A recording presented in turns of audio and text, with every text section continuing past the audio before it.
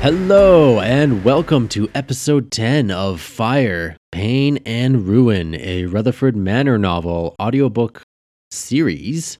We are actually halfway done the book. There are 40 chapters, and we're going to be looking at 19 and 20 today in episode 10. And if you have been watching from the very beginning, you are well aware of what's going on.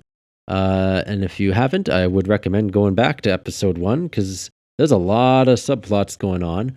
Like last episode, in episode 9, Spaulding was confronted by a ghost of his past, Irene, who was featured in The White Hand, and her and him had another fling.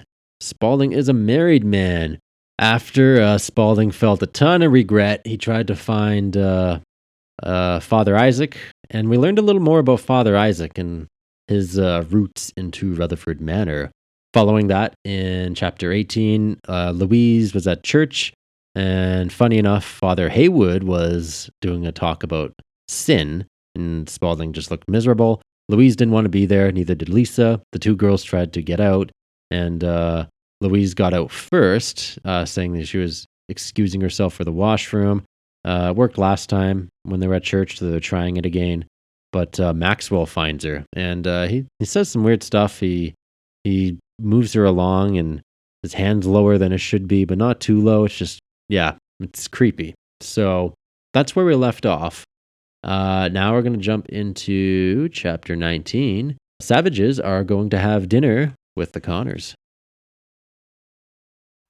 Chapter 19. Distortion.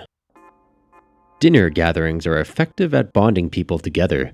Food is a necessity, and sharing it breaks interactions down to the basic needs. It brings strangers together and can strengthen wounded relationships. Perhaps, maybe a lick of both. Once people have a full gut, they are a little more forgiving of simple mistakes. Spaulding sure hoped that was the case. He wondered if he could even stomach food. He was still stuck in the horror of the previous night. The desire.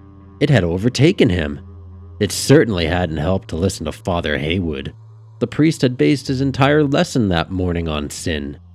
If there was a god, he'd certainly picked a good way to rub it in.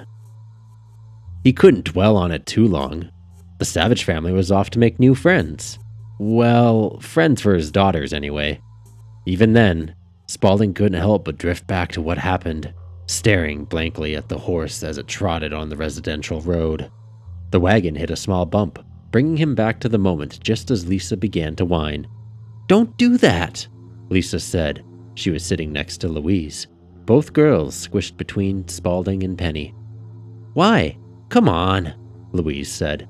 "Girls," Penny said, taking away the stick Louise was holding, stopping her from pestering her sister. She chucked it out of the wagon. "You need to behave yourself when we see the Connors." She shifted her grip on the handle of the basket she held, making sure she didn't drop the goods. "Listen to your mother," Spaulding said automatically, keeping his eyes ahead. He seemed to use that statement a lot. If he let Penny do what she wanted to do when parenting the girls, then he didn't have to fight with her. He still hadn't dealt with their argument about the damn rodent. He couldn't believe that she had gone into the butcher shop just to drill into him, just like she'd done in front of the girls and Lilith. "Dear," Spaulding said quietly. "Yes?" Penny asked. Her eyes were slanted. She wasn't angry. More so blue. They could reason with each other now. "When you came to the butcher shop..." "Forget it," Penny said. "No, we shouldn't. Between that and the argument in the backyard, these aren't good examples for the kids." "You think I don't know that?" Penny asked. "Now's not the time. We never came to any resolution. I don't want this to divide us." "As I commit adultery," Spaulding thought. That was one hell of a way of dividing a family. "Can we talk about this more in detail later? Now is not the time," she repeated. "Later for sure," Spaulding asked. "Yes," Penny said. This was good. Spaulding was satisfied, knowing he could have a real talk with Penny. He wouldn't be busy with chores, and the girls would be asleep. He wanted to get their marriage back to the way it used to be when they were young and excited. It seemed to be a slow, declining separation over the past decade. Their happy moments were sprinkled sparingly throughout the years. There used to be plentiful waves of joy.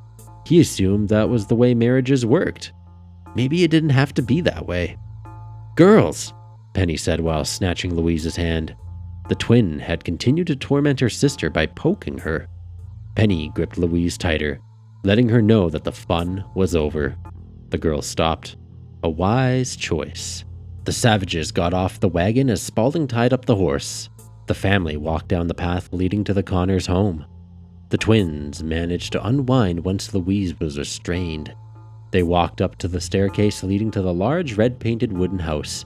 It was a decent size, perhaps half the size of Rutherford Manor. For one family of 4, that was impressive. "Coal mining business must be booming," Spaulding said. "Apparently," Penny said, walking up to the door. She knocked a couple of times. The family waited. A few moments later, the door unlocked and swung open, revealing Mrs. Rose Connors wearing an apron. She smiled at them and extended her hand, inviting them to come inside. "The Savages! What a pleasure it is to have you here!" "The pleasure is all ours, Rose. Thank you for having us," Penny said. The Savage family took off their coats and hung them up as Rose reached for the baskets they held. "Here, let me help you with those," Rose said while reaching for Spaulding's. "You really didn't have to bring anything." "Thank you. It was the least we could do," Spaulding said, examining the foyer. It was wide, with paintings mounted on the wall. The oak flooring was mostly covered by a deep green rug. The running boards and archways were intricately carved. The ornate interior clearly put the exterior to shame. "Penny, please join me in the kitchen," Rose said. "Of course," Penny said, following behind Rose. "Mr. Savage," came Maxwell's commanding voice. "Good to see you and your family once again." Maxwell came from the hallway to the left. He smiled and extended his hand. Spaulding shook it. "Likewise, you have a lovely home." "Coal is in high demand. Someone needs to manage the mines to make sure nothing collapses." "Fair enough," Spaulding said. 2 kids came running from the hall behind Maxwell toward the foyer. The Connors kids. They were smiling, excited to see their guests. Good. That was the kind of relationship Spaulding wanted to see his girls having with other kids. Being homeschooled didn't mean they couldn't have friendships. "You didn't sneak out of this one," Susie said with a smile. Louise grinned. "No, they caught me this time." "I like your shoes," Lisa said, pointing to Susie's feet. "Where did you get them?" "Father got them from Chicago. They're new." "We want to go to Chicago," Lisa said. Louise tugged on Spaulding's shirt. "Yes, please?" Spaulding shook his head. "We'll go there in due time. It's a big city. You have to be ready for it." "We are," Lisa and Louise said simultaneously. Maxwell let out a low laugh. "Twins," Spaulding nodded. "Yeah. How about I pour us a drink?" Maxwell said. "Yeah, that'd be lovely." "Edward, Susie, why don't you show our guests around?" Maxwell said. "Okay, Father," Edward said with a smile. "Ladies," Edward said, taking a slight bow. Son like father. "Come, Spaulding," Maxwell said while walking down the hall back to the way he came. Spaulding followed. They entered the man's study, a beautiful room lined with full bookshelves, maps, and a large wooden desk, probably made of chestnut, Spaulding decided. The man clearly had expensive tastes. Maxwell walked over to the bar to the far end where he set 2 glasses and a bottle of whiskey, pouring them each a drink. "You know, we haven't been in Rowley for long, and I can already see the potential in this small town," Maxwell said. "Really?" Spaulding asked. "I've been here for a long time, and I have yet to see it grow. Maybe in small increments, but nothing spectacular." Maxwell handed Spaulding his whiskey. The 2 men toasted and took a sip. It was good. Maxwell's taste in liquor was as complex as his attire. If Spaulding had his way, he'd drown himself in all this liquid gold to forget about the previous night. Irene. The spark and the poison in singularity. "Yes, This town has a lot of real estate to work with. There's also a small yet growing population. Plus, it's not far off from Chicago. Give it a few more decades and maybe it will be absorbed into the city itself. Perhaps. The distance between the two cities seems to be the same, Spaulding said. How long have you been in Rowley? Maxwell asked. You seem to know the history pretty well. As long as I can reckon, Spaulding said. Your family came to the New World, or did they grow up here as well? They came here, from England. They built Rutherford Manor together with the Flesher family, Spaulding said. That's Penny's bloodline. Interesting. Maxwell stared at Spaulding. Spaulding wasn't exactly sure why the man wanted to ask these personal questions. Regardless, Spaulding was the guest. He had to play nice. So, the Savages and Fleshers have been intertwined for quite some time then. That's right. From what my father told me, the ties have run deep for generations. I never really got the full story. He passed before I could get into the details. That was partly a lie. Spaulding's father had died young, yet he knew damn well that their family ties went way back in Europe, following the same left-handed path that they did here in America. What about you? Irish descendant, I presume? Spaulding asked. Good guess.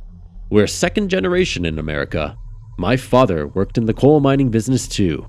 He managed it. Eventually, I took over. Well, it was all metal management. We've never quite had the break to buy stocks into the company as I'd like. It seems to be doing you well, though, Spaulding said, eyeing the fine craftsmanship of the room. Some damn good whiskey, too. Thank you, Maxwell said. You could say that, yes. Moving is hard on the family, though. I can imagine. Tough for the kids to make friends and set down roots.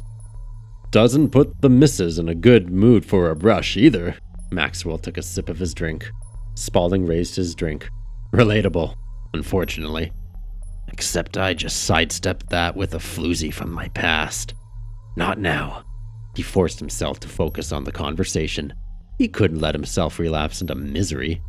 This was a positive interaction for his family. The two men continued to chat about Rowley and their heritage. Maxwell's background was straight-laced. His family had a typical start fresh in the new world type of story. Who didn't? Spaulding was careful not to go too deep into what really went on at Rutherford Manor. He just covered the basics of their past.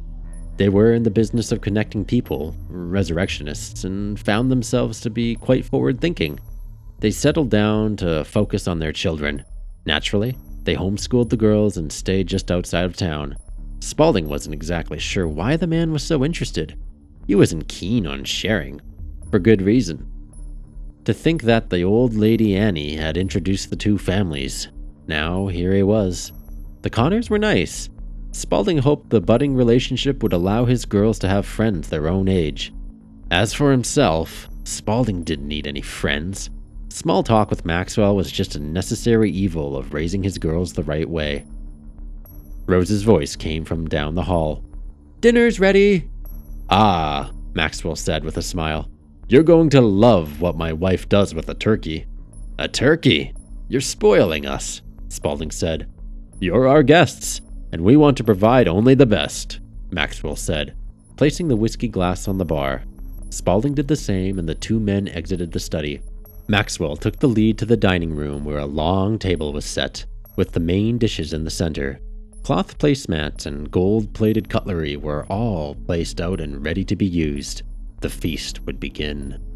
Spaulding took a seat beside Penny. The adults stayed at one end of the long table, and the kids were off on the other. Edward got to the chairs first, pulling them out for Lisa and Louise like a gentleman. Maxwell nodded at his son in approval. The Connors boy was well-mannered. Spaulding preferred the separation provided by the seating arrangement. The kids could spend some time bonding without the adults interfering. Everyone dug into their meal after a traditional prayer of thanks. The food was delicious. Maxwell hadn't been lying. His wife did cook a good turkey. It even distracted the girls for the most part. Looks like the dead mouse we saw, Lisa said. No, it doesn't, Louise said. Louise, don't play with your food, Penny said sternly, looking over at the girls on the far end of the table. Lisa, Focus on your plate." "Dead mouse?" Susie asked. "It was alive when we found it," Louise said. "Girls," Penny said in a low tone. Louise stabbed a chunk of meat with her fork and proceeded to eat it. Anytime Penny used her low voice, she meant business. The girls knew it. If that was the worst of their behavior for the evening, Spaulding considered it a win. The two girls fed off each other when they got excited. Once they started, it was always difficult to get them to calm down. The remainder of the dinner involved more small talk. Spaulding and Penny shared what it was like in Rowley. Since they were longtime residents of the area, they told the Connorses about a lot of the changes they had experienced in their lifetime. Maxwell and Rose were quite intrigued and reciprocated with some of their stories about living throughout the state of Illinois. When Maxwell talked about Chicago, all Spaulding could think about was the resurrectionist business. "And what about your home, Rutherford Manor?" Rose asked. "It would be lovely to see it sometime." Penny and Spaulding exchanged looks, waiting for the other to answer. "Yeah," Spaulding eventually said. "We could arrange that sometime." A foot kicked Spaulding under the table. That was his wife. She was trying to correct him. They were at a social gathering and he had been cornered by Rose's question. It was the polite thing to say. Penny would understand later. "That would be lovely," Rose said while standing. "Here, let me take care of the dishes." "I'll help," Penny said, getting up. "Excuse me," Louise said. "Where's the restroom?" Edward perked up. "Oh, it's just down the hall. I can show you." "I can find it," Louise said. The girl excused herself from the table and went down the hall. Susie double-checked to see that Penny and Rose were gone. She leaned over the table to Lisa. "Tell me about the mouse." "Kids will be kids," Maxwell said. "Aye," Spaulding said. "Fancy another drink?" Maxwell asked. "Of course," Spaulding said. Maxwell got up from the dining room table and headed down the hall. Spaulding was left with the kids. He could use that second drink, maybe several more. He still couldn't get the bad taste of regret out of his mouth. Dinner was wonderful, full of flavors and richness. It contrasted with the bitterness that remained inside him. He had to force swallow to get the food into his mouth. His system was in rejection mode. His drink with Father Isaac the previous night hadn't been enough to chase down his mistakes. "That's nuts," Edward said. "Yeah," Lisa said. "I think Louise ultimately killed it by poking it too much." Maxwell returned with 2 glasses of whiskey and gave one to Spaulding. He thanked him and took a sip. It wasn't enough, but it would do. The wives returned from the kitchen several times, grabbing food and the remaining plates. Lisa chatted with Edward and Susie. Louise eventually came back, hugging her arm. She was quieter this time. Good, Spaulding thought. She was always the rambunctious one of the two. If Louise was quiet, Lisa wouldn't feed off of her. The two families could enjoy a quiet post-dinner discussion, letting their stomachs digest. They could pretend to be normal people. Chapter 20. Child's Eyes. Make sure they don't go too far away. Also make sure they don't have many sweets. Drink plenty of water, Mom rambled. Of course, Great Aunt Lilith said. They will not leave my side. Good, Mom said. Also make sure they are on their best behavior. Don't worry, Great Aunt Lilith said with a smile. That was Mom, always ensuring the caretakers of Lisa and Louise understood how to interact with them and treat them. Whenever it was father or a relative, Mom had to reiterate her instructions, controlling them even from far away. Frustratingly enough, Mom was the only one that still supervised them like they were half their age. Father knew that the twins were growing up. The girls were old enough to do things on their own now. Great Aunt Lilith was one of the same mindset, hence going into town with her was always fun. Bye, Mom, Lisa said. Mom leaned down and gave both girls a big hug, finishing with a squeeze. You stay with your great aunt now, okay? Yes, Mom, the twins said together. Come now, Great Aunt Lilith said while leaving the veranda. The twins followed her while waving goodbye to Mom. The three of them hopped into the carriage that Great Aunt Lilith had set up. Just like the previous week, they were going into town. Exciting. Usually, they'd be a good couple of weeks or a month in between trips, minus church, of course. Maybe this was Mom's way of letting go of her girls. Lisa and Louise sat on each side of Great Aunt Lilith as she spurred the horse forward. The animal trotted away from Rutherford Manor. Lisa waved again. Mom was still probably on the veranda. The wagon continued along the winding road through the forest, the same road they'd traced yesterday, for church and for dinner with the family. Susie was a nice girl. Louise liked talking to her. Her brother, not so much. Then, there was their father. Louise wondered why Edward couldn't be more like him. Sophisticated. Maybe it was maturity. Louise felt separated from boys her age. A flashback went through Louise's mind. When she'd left to find the restroom, she'd run into Maxwell in the hall. He had placed his hand on her arm, giving her a slight rub as he walked by. It was strange, just like his words had been. "It's good to see you, Louise. It'd be nice to have a conversation, not just in passing, wouldn't it?" She wasn't sure what to think. She felt dumbfounded for the rest of dinner. She did like talking to him. He had interesting things to say, and he listened to her, treated her like an adult, not like Edward, who just wanted to please his parents.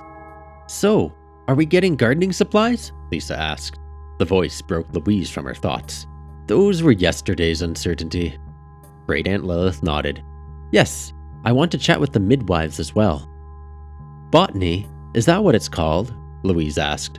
She didn't want to think about Maxwell anymore. Yet, her mind kept going back to him. He obviously liked talking to her. She liked talking to him. He talked to her as an equal. "That's correct. I specialize in plants," Great Aunt Lilith said. "That's pretty cool. I'd like to do that," Louise said, trying to distract herself. "I'm sure you'd be good at it." "I like the midwives. They aren't like other women," Louise said. "Like you, Great Aunt," Lisa added. Great Aunt Lilith smiled. "You're too kind. I share some similarities with the midwives. We agree on a lot of the unexplainable events that happen. But your great-uncle Knox and your father wouldn't agree." "Why not?" Louise asked. "They like to see what happens with their own eyes. Thankfully, your mom, Billy, and Vivian are a little more open to the unknown. It helps balance out the manor." "What about Killer Annie?" Louise asked as the wagon trotted by the old woman's house. The woman was standing out front, holding a chopping axe with one hand and a chicken's neck in the other. A dog was barking beside her, wagging his tail rapidly. "She's gonna do it!" Lisa shouted. "Not so loud, Lisa," Great Aunt Lilith said. Lisa's shout caught the old lady's attention. With her axe-wielding hand, she waved at them. The girls waved back. Then, the axe swung down, slicing through the chicken's neck. The body toppled onto the ground with the wings fluttering. "Boy!" Louise's eyes widened. "Did you see that?" "Yeah," Lisa said. "It just rolled off." "Don't mind the old lady," Great Aunt Lilith said. "She seems harmless." Seems. That was the key word. Louise wanted to know why Great Aunt Lilith had chosen that word. Maybe it didn't matter. Killer Annie just annoyed Louise and Lisa. She was too friendly and smelled weird. The lady was always at church, which made it worse. She'd probably be there until the day she died. Judging by those wrinkles, that probably wouldn't take very long. Then, she would be like that chicken. Dead. The wagon rolled into town. On weekdays, Rowley was always busier due to the daily grind. This was the working life, which Louise had yet to experience. Great Aunt Lilith brought the wagon to the butcher shop and locked the horse and wagon up. Finally, the girls could spend the day here without Mom breathing down their neck. "Let's say hello to the hard-working men, shall we?"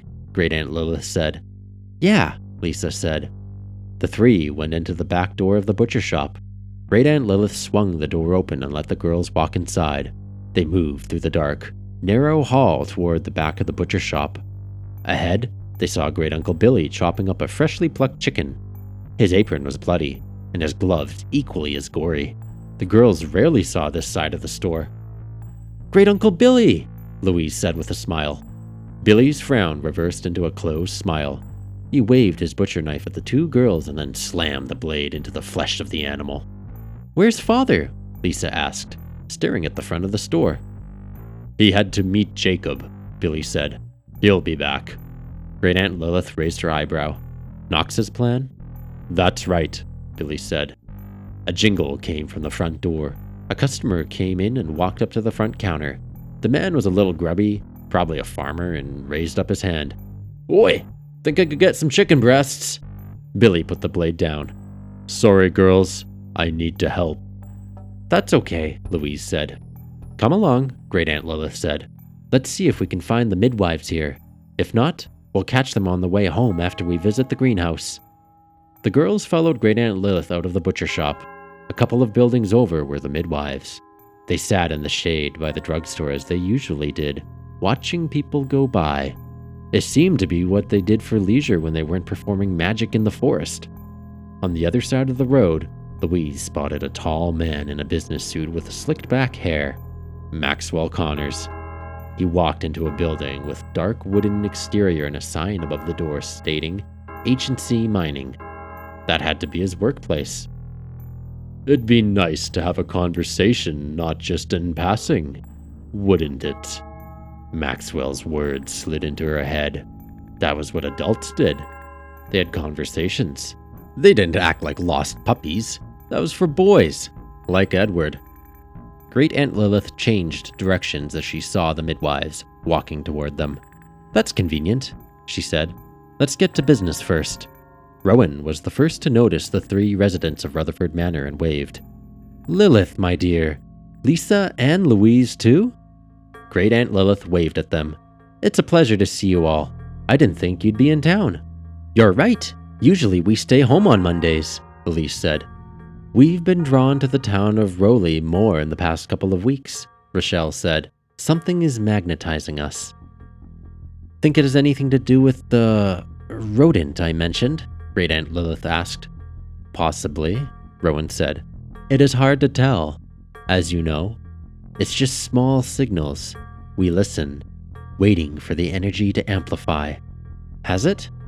Not yet. If you have any more insight into the rodent or the owl feathers, let me know. Things around the manor have been tense. Of course. What can we do for you? Rowan asked. I'm looking for some trinkets. I figured you three would be the best to talk to. Rochelle perked up. What are you looking for? It's to help my husband, Knox. He has a complex project, Great Aunt Lilith said. Elise leaned down to Lisa and said, Have any luck summoning birds again? That was mean, Lisa said. You have to show me how you did that. Elise raised the magic pouch of hers. With this? Louise folded her arms. Elise had Lisa locked into one of her traps. What a tease. It didn't involve Louise, though. She could be fooled once, but not the second time. Louise was mature. She had conversations. Except for right now. Lilith was engaged with Rowan and Rochelle. Their great aunt pulled out a piece of paper with writings and scribbles on it. Rowan squinted, and Rochelle folded her arms as Great Aunt Lilith explained what the written word was on the paper. Whatever it was had the three hooked. Elise was showing Lisa hand motions that Louise guessed probably had to do with the summoning of birds from thin air. It was a magic trick, that was all. Everyone was deep in discussion, except for Louise. Boring, she thought, while taking a step away. The group didn't notice. She raised the stakes higher and took a few more steps. No one broke from their conversation. Louise took a couple more steps and then casually turned around, walking away. It looked like she was free. She glanced over to the butcher shop as a couple more customers walked inside. Great Uncle Billy was too busy. She eyed the H&C Mining building. Maxwell was there. He'd have something to say. Louise walked up to the entrance of the building and pulled the door open. She stepped into the front lobby of a large open space. There was a front desk. It was empty. A staircase led to the second floor. A hallway was to the left. Behind the front desk was a mounted pickaxe. On the ground in front of the desk was a bear rug skin. Rick! Maxwell's voice floated from down the hall. I'm going to work through this one. Tell Brandon to come back tomorrow when you see him tonight. He has a lot of letters to catch up on. No one else was in the building. Maxwell mustn't know. Louise followed the voice. walking through the lobby and toward the hallway. There were 2 doors. One probably led out back. The other was open. She crept up to the entrance, peeking in. There was an office with a large desk. Maxwell sat behind it with a stack of papers and a pen. He seemed focused, stressed. Louise thought about leaving for a moment but decided against it. It was either talk to Maxwell or go back to watching the group and do nothing. "Hi," Louise said, standing in the middle of the doorway. Maxwell looked up, startled. "Louise, what are you doing here?" "I'm just in town with my great aunt. She's been doing some shopping. Am I bugging you?" The man paused, staring at her. Then he gave her a warm smile. "No, not at all. What a surprise to see you," Maxwell said, placing the pen down. He adjusted his vest and stood up from the desk, walking over to her. "Please, come in. Did Rick or Brandon let you in?" "I didn't see anyone," Louise said while stepping into the room. She noticed the far wall had a massive map of Illinois on it. It was covered in pins and colored threads. "What's that?" "That is my work," Maxwell said. "You work on maps?" Maxwell let out a laugh. "Not quite. Those are various mining routes where we move the coal. It might not be of interest to you." "It is," Louise said. "Act mature," she thought to herself. Maxwell seemed to think highly of her. She'd hate to do something stupid. Then he'd see her as a kid. Then she'd be no better than Edward. "A young lady of exquisite taste, I see," Maxwell said. "Yeah," Louise said. "Such a gem, too." The two stared at one another, not blinking. He reached his hand down to her chin and lifted it up. Louise felt a sense of nervousness rush through her. She wasn't sure if it was a good feeling or if it was bad. Maxwell let go of her chin and pointed to a spot on the map where there was a city by a lake. Chicago. "Take a look at that. That's where I am from." Louise obeyed, walking closer to the map. She heard a clicking sound. She turned to see that the door was now closed. Maxwell walked from the entrance and back to her. Louise faced the map, eyeing the city illustration that was by the shoreline. There was writing on it too, but she couldn't make it out. "I always wanted to go to Chicago," Louise said. "You haven't gone?" "No, I haven't. I hear great things about it." Maxwell placed both hands on Louise's shoulders. "I think you would do quite well there." "Yeah," she said. "I think so too."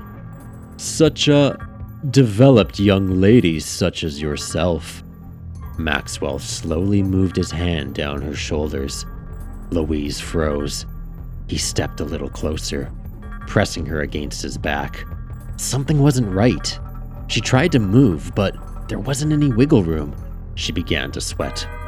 "Young and beautiful." His hands began to move down her back, lower. His other hand slithered around her front, grabbing hold of her breast. "Stop!" Louise shouted. She tried to break free, but he gripped her tightly, preventing her from moving, squeezing. "Don't squirm," Maxwell sneered. Louise tried to scream, but he freed his hand from her breast and covered her mouth. His other moved down her hip, ready to pull off her undergarments. A crack erupted from behind him. He stiffened, hands in place. His body went limp as his hand released her mouth.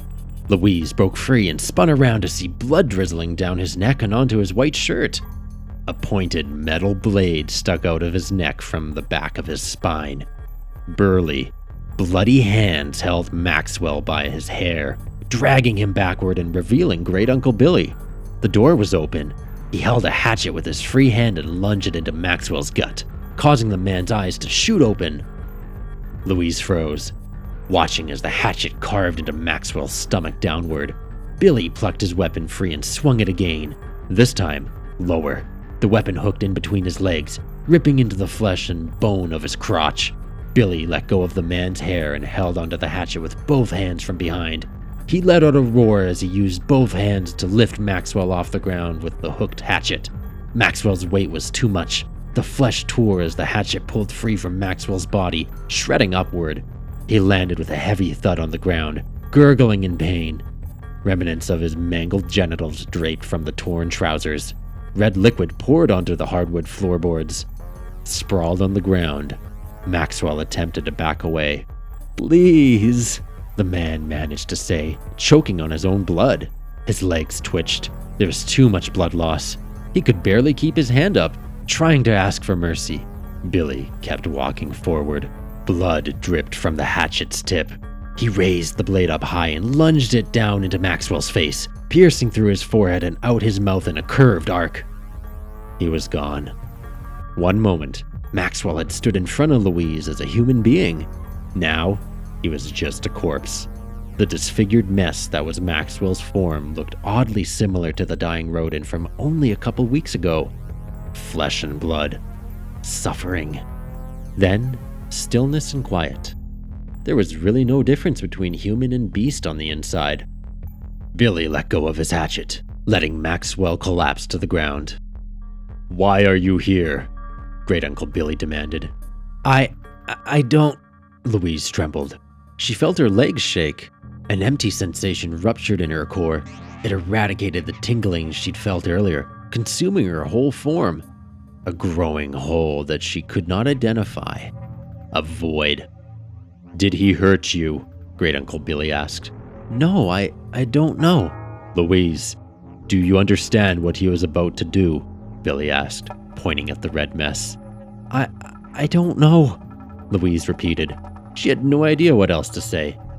"You're not old enough for this. For him. He was taking advantage of you." He was nice," Louise whined. "Niceness is a mask for pedophiles." A single tear began to slide down her face, then a second, and several more followed. She wasn't even sure what the word pedophile meant, but she pieced it together. It was Maxwell. It was what he tried to do to her. He was too friendly. He treated her like a woman. But, as Great Aunt Lilith had put it, she was barely over a decade old. "I'm so sorry, Louise," Billy said. He hurried over to the curtains, closing them shut, and then the door. Louise continued to cry, standing stiffly while staring at Maxwell's bloody body. "He was not your friend, Louise. Maxwell was a predator," Billy said, returning to her, getting on his knees to be at eye level. "These types of men take advantage of girls your age. They will do things to you that will never leave you. It'll scar your spirit and mind." Worry filled the man's eyes. "I'll clean this up. You need to leave. Now." Louise continued to stare at Maxwell's body. It wasn't Maxwell anymore. It was the rodent. He liked me. I don't... "Louise, this is wrong. We'll talk later. You can't tell anyone about this. Understood? Rutherford Manor has enough eyes on it. We're outcasts." Louise stared at him, frozen. "Go!" Billy shouted. Louise sheepishly scurried away, stepping around the blood puddle that traveled across the floor. She quietly opened the door and slipped out, rushing down the hall, through the lobby, and out the building. She wiped the tear from her eye and panted heavily. She could feel her cheeks flush up. They were probably bright pink like some stupid clown. Lisa, her Great Aunt Lilith, and the midwives were still talking as if nothing had ever happened. She wondered how much time had passed in the room with Maxwell. It couldn't have been more than a few minutes. How did Billy get there so quick? How did he know? But she couldn't ponder over it now. Billy said to be quiet. She felt ashamed and just wanted to be normal. Hopefully, her face wouldn't give it away. Louise wiped the tear from her eyes and took a deep breath, gathering her courage to rejoin the group. Great Aunt Lilith continued to chat with Rowan and Rochelle. Lisa was still engaged. Elise was not. She stared right at Louise, the Lady of Pain. And that is the end of episode 10 for Fire, Pain, and Ruin, a Rutherford Manor novel. That sure was intense. Good riddance to Maxwell. And Spaulding doesn't seem to be doing any better. Louise is going to be a bit scarred. And how is Billy going to clean up that mess? That's stuff that we are going to have to find out in the next episode. If you enjoyed this, pass it along to your friends. Tell them about it. You can support me on Patreon, or you can grab the full book in print or ebook of Fire, Pain, and Ruin on Amazon to find out what happens. Or you can wait until next week. So I'll catch you then. And until then, ciao.